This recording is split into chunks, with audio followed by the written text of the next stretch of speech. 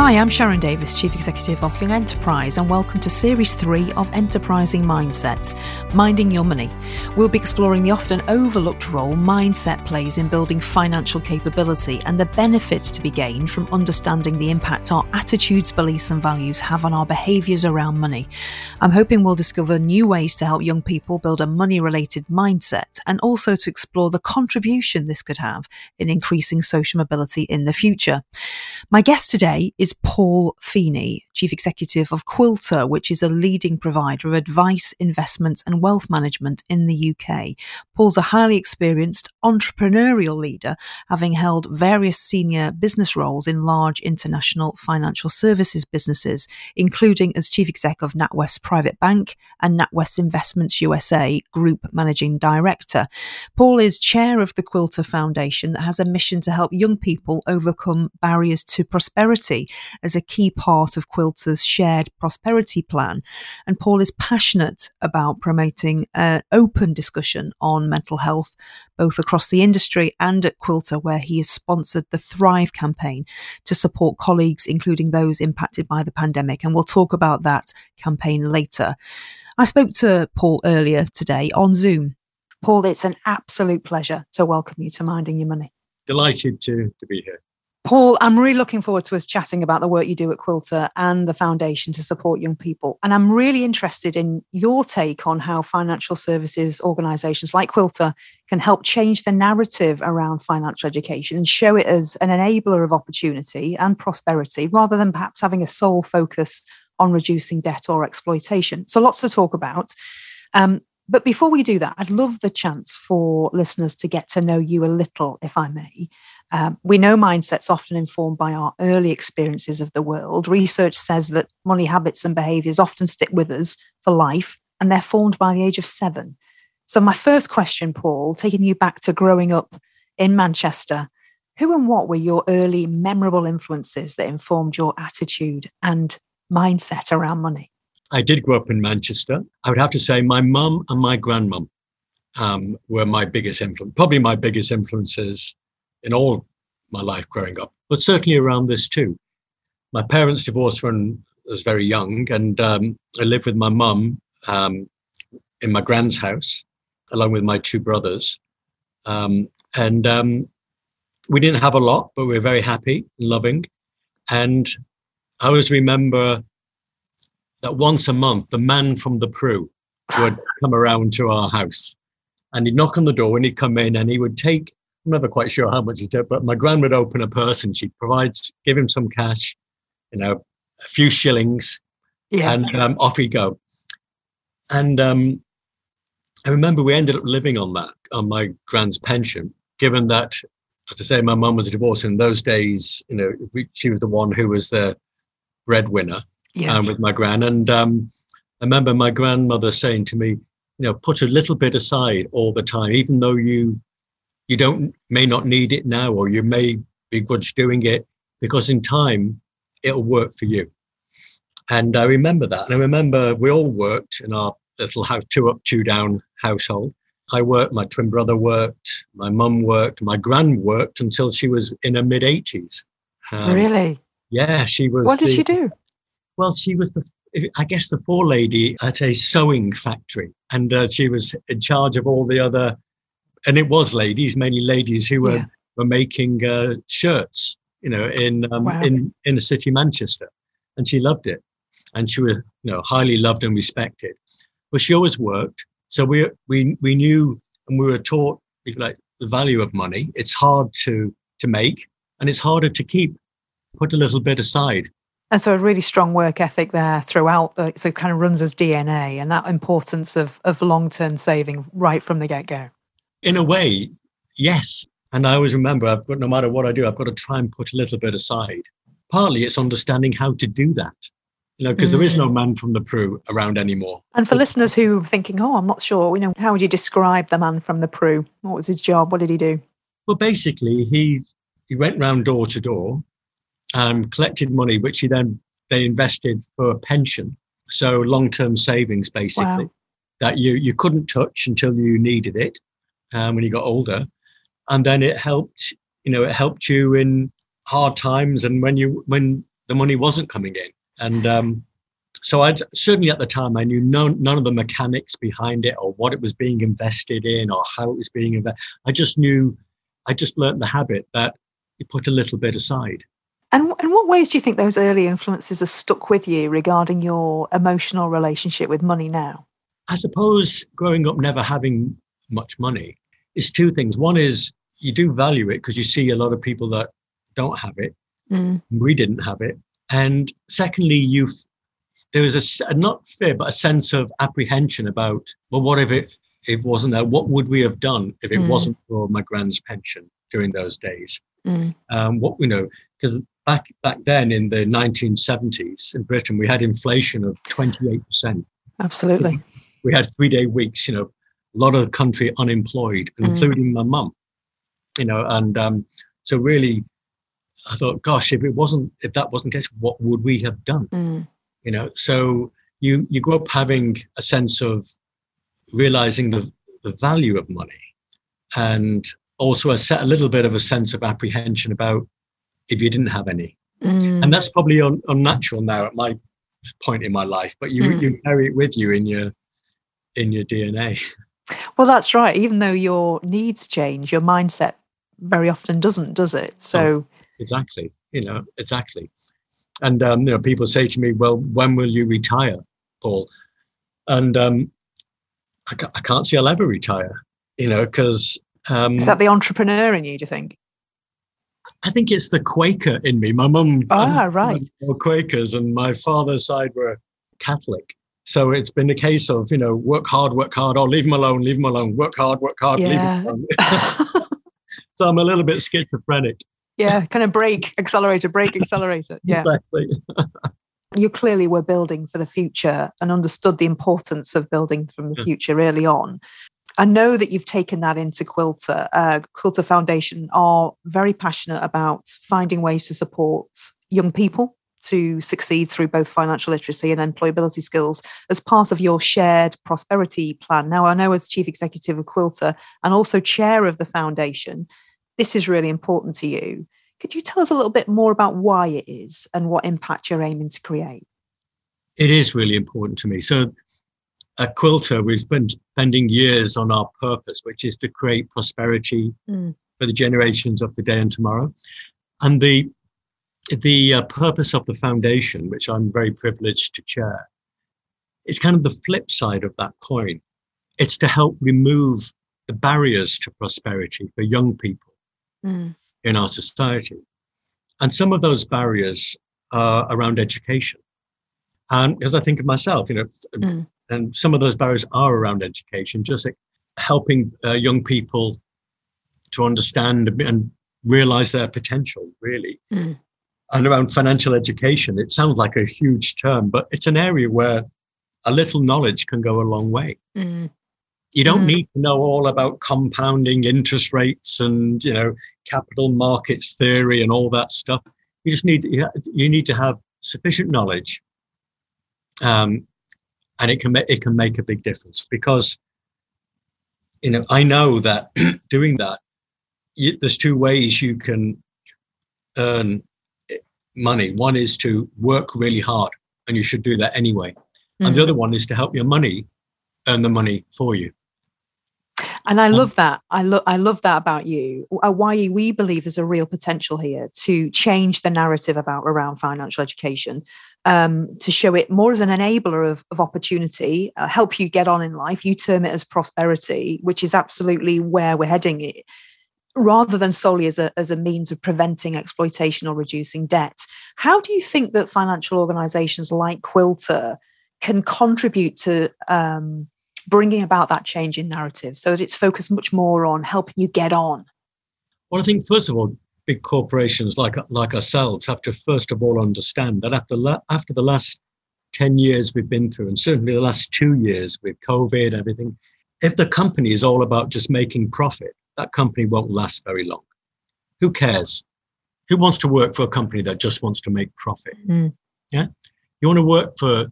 We get out of bed for a purpose. Certainly, I get out of bed for a purpose. I want to work for, build, help lead a company that has got a bigger purpose. And if we've learned nothing over the last few years, is that that's what really matters. And by the way, if you do that, guess what? You'll make profit too, because you'll attract people. People see and can see through shallow companies and marketing campaigns and all the rest. So work for a business that has a proper purpose. And that is all about making a difference to people, and people in our country, making a difference. And that's what I want to do. And that's why we set up the foundation. It's why we work with Young Enterprise. It's why we work with My Bank and various other charities, Young Carers we've done a lot with around the country, so that we can help make a difference. And it's just good business. It's not even philanthropy. It's good business, because you attract like-minded people who want to make a difference, and they'll put their heart and soul into it. And by the way, our clients, the nearly 1 million clients now that we've got in Quilter, they all want to make a difference too. Some of them don't always know how to, but they want to make a difference. And if you can help harness that, then you can make a difference to your own society, but you can also make a big difference to your country. You can make a difference to yourself. I feel better about it every day when I get out of bed. So taking you back to that young boy in Manchester who was so focused on building a future and understood the importance of money in building a future, how do we flick the switch of financial education more towards how it can be an enabler and a prosperity maker, really, from your perspective? I think, first of all, big companies like ourselves have a duty to do that. We have to be about more than profit. And nobody wants to work for a company that's just about profit. And by the way, the young people listening to this, you go for an interview and the company tells you about all the profit they're making, walk away, go somewhere else. Because good companies these days realize they have to contribute to society. And we certainly realize that at Quilter. That's the first thing. Have a higher purpose, because that's what gets us out of bed. And ultimately, I think what money does, it's an enabler. Money doesn't make you happy. I'm 58 years of age, and I can tell you, money doesn't make you happy. But it enables you to do things that can make you happy. And one of the things it enables you to do is give that money away. Because ultimately, you only ever get to keep what you give away. I love that. Just tell me that again. Ultimately, you only ever get to keep what you give away. And it's what fulfills us. It's what fulfills us as human beings, helping our fellow man, our fellow woman, our fellow person. It fulfills us. And if you have money, you can do that. And that's why we set up the Quilter Foundation, so that we can make a difference and help. And we think about it carefully, but it's why we work with Young Enterprise and My Bank and Young Carers and the like, because we can make a difference. I can tell you, every one of us who does that gains so much from it. You just feel more fulfilled. That passion that you have, that humanity that you have, that also kind of moves across. I've watched a number of your podcasts about you promoting good mental health, both in your role at Quilter and more generally across your industry. And at this point, I really would like to just commend you, really, because your bravery and your honesty in publicly sharing your own mental health journey, I just found that hugely inspirational. But what, if any, role do you think that financial education has to play in supporting good mental health? Oh, I think there's a huge link between mental health and financial health. A huge link. I mean, at the root cause of most mental health issues is stress and anxiety. It's at the root cause. It doesn't always end up as the main cause, but it's at the root cause of a lot of mental health issues. And the fear of running out of money, of not being able to pay the gas bill, of being evicted, of not, wondering how you're going to clothe your kids. I've been through all this. Many people, it causes tremendous mental strain. So being able to understand a little bit more about finance, about just money, and what you can do, and know that even though you may be going through tough times, your money is there still working for you. And it can really help understanding how to deal with debt, understanding how to balance a monthly budget. We're not talking about, Rockefeller hedge fund stuff and all that. We're talking about some key financial understanding that can really take pressure off, because there is a huge link between financial stress and mental stress. And Thrive is your employee wellbeing initiative, which I know you sponsor. So that supports people with their mental, physical, social, financial wellbeing. So clearly, Quilter feel there's a link between those areas. At YE, we also feel that young people would benefit from this holistic approach to life skills, particularly in school. What benefits have you found to your business of taking this holistic approach to supporting colleagues? People feeling healthier, happier, lower sickness levels. Really? And just basically people feeling happier about the workplace, because one of the things we don't do is we don't talk and open up about it. That's why I opened up about my mental health issues that I've had down the years. I was silent about it for many, many years. It was almost a shame, something you didn't talk about. Eventually, the pain gets more than the potential, what I felt, embarrassment about it. I thought, if I'm going to do anything, why am I not talking about it? So I did. And when I opened up about it, I did a video called This Is Me. I've seen it. And it just gave everyone permission to say, hey, it's okay not to be okay. Because a lot of the time, we're not always okay. And once you start talking about it, you can then start talking about why. And some people, it could be for some people that it's just because they have got financial issues or financial difficulties. So that's when we then put in counselling sessions and advice sessions for our staff, so that they could get advice, free advice on what to do about it. And once people realise it's not just them, because sometimes worry, whether it's about debt or finance or anything, it can be a suffocating place. It's basically a room you go into that gets smaller and smaller and smaller. Yeah. So you have to open the door to that room, and you have to be able to walk out of that room. And once you realize that there's so many other people who are occupying similar rooms, we can all walk out and talk to each other. And then say, okay, we need help. The ability to put your hand up, particularly as a young person, and say, I need some help, is a big, big thing. Well, you've certainly led by example in sharing your personal journey, and also for your sector as well, which traditionally isn't a place, is it, where people are open about their mental health issues. So again, it's a real massive testament to you, really. There's very little out there in terms of research linking financial capability with social mobility and that opportunity to get on in life, regardless of your starting point. At Young Enterprise, we believe there is a link to explore. What are your views on the contribution that financial capability can make to social mobility, if indeed you think there are any? Oh, definitely. And I'm a case in point. I mean, as I say, I grew up hugely incredible mum and grandmother. But, a 2 up, 2 down terrace house, North Manchester. Myself and my 2 brothers slept in one bedroom in one bed.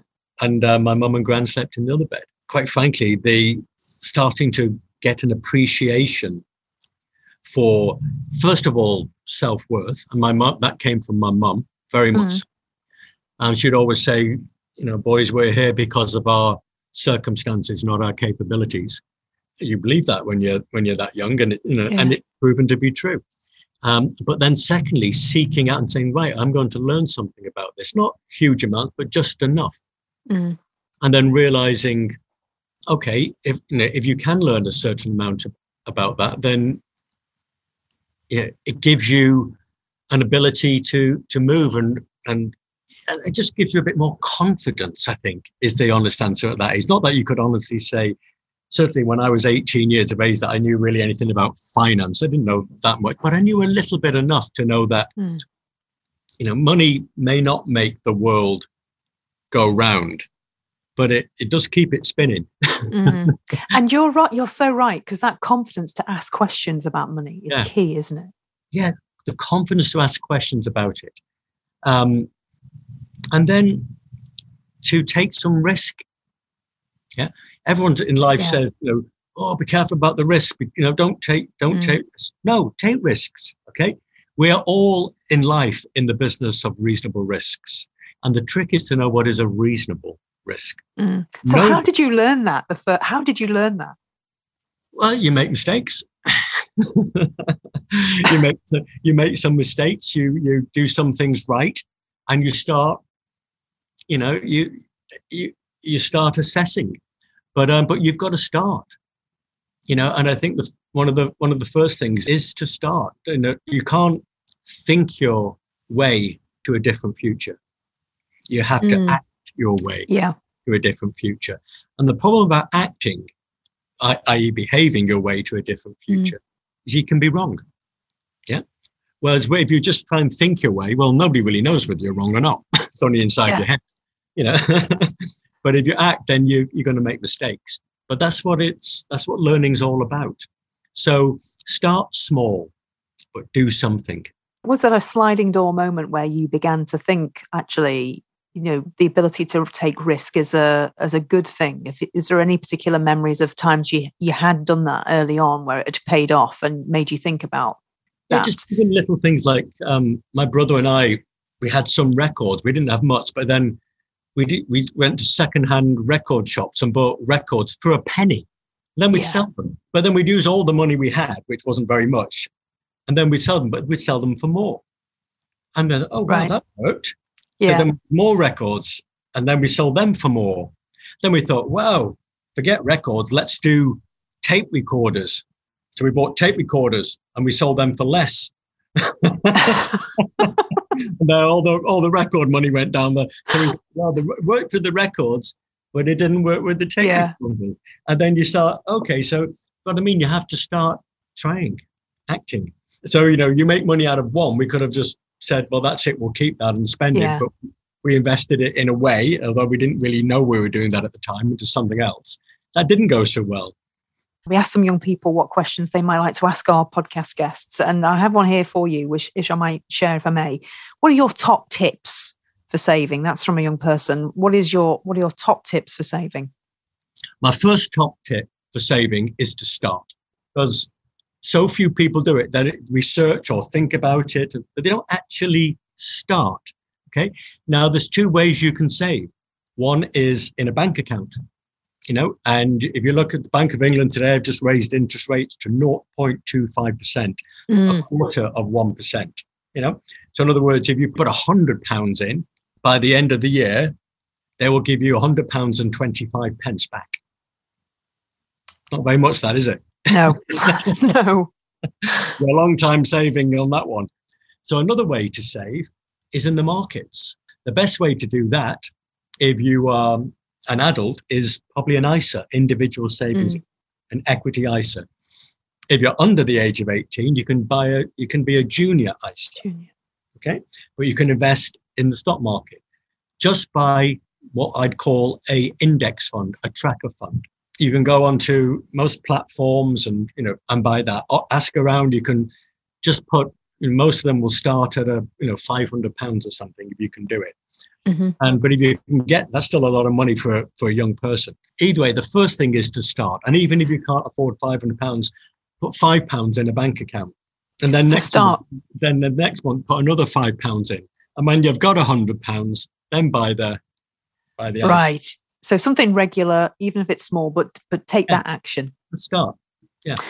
Paul, thank you so much for taking the time to talk to me today. Thank you for your incredible work to shine a light on the importance of employers investing in employees' mental health, and the brilliant work that you're doing to build young people's financial capability with my bank and with the Foundation. Thank you so much for joining us on Minding Your Money. You're very welcome, Chan. Delighted to have been here. Thank you. To hear more interviews like the one with Paul and access Series 1 and 2, please do subscribe to Enterprising Mindsets on your favourite podcast service. We'd love you to leave a review as well, if possible. Thank you for listening.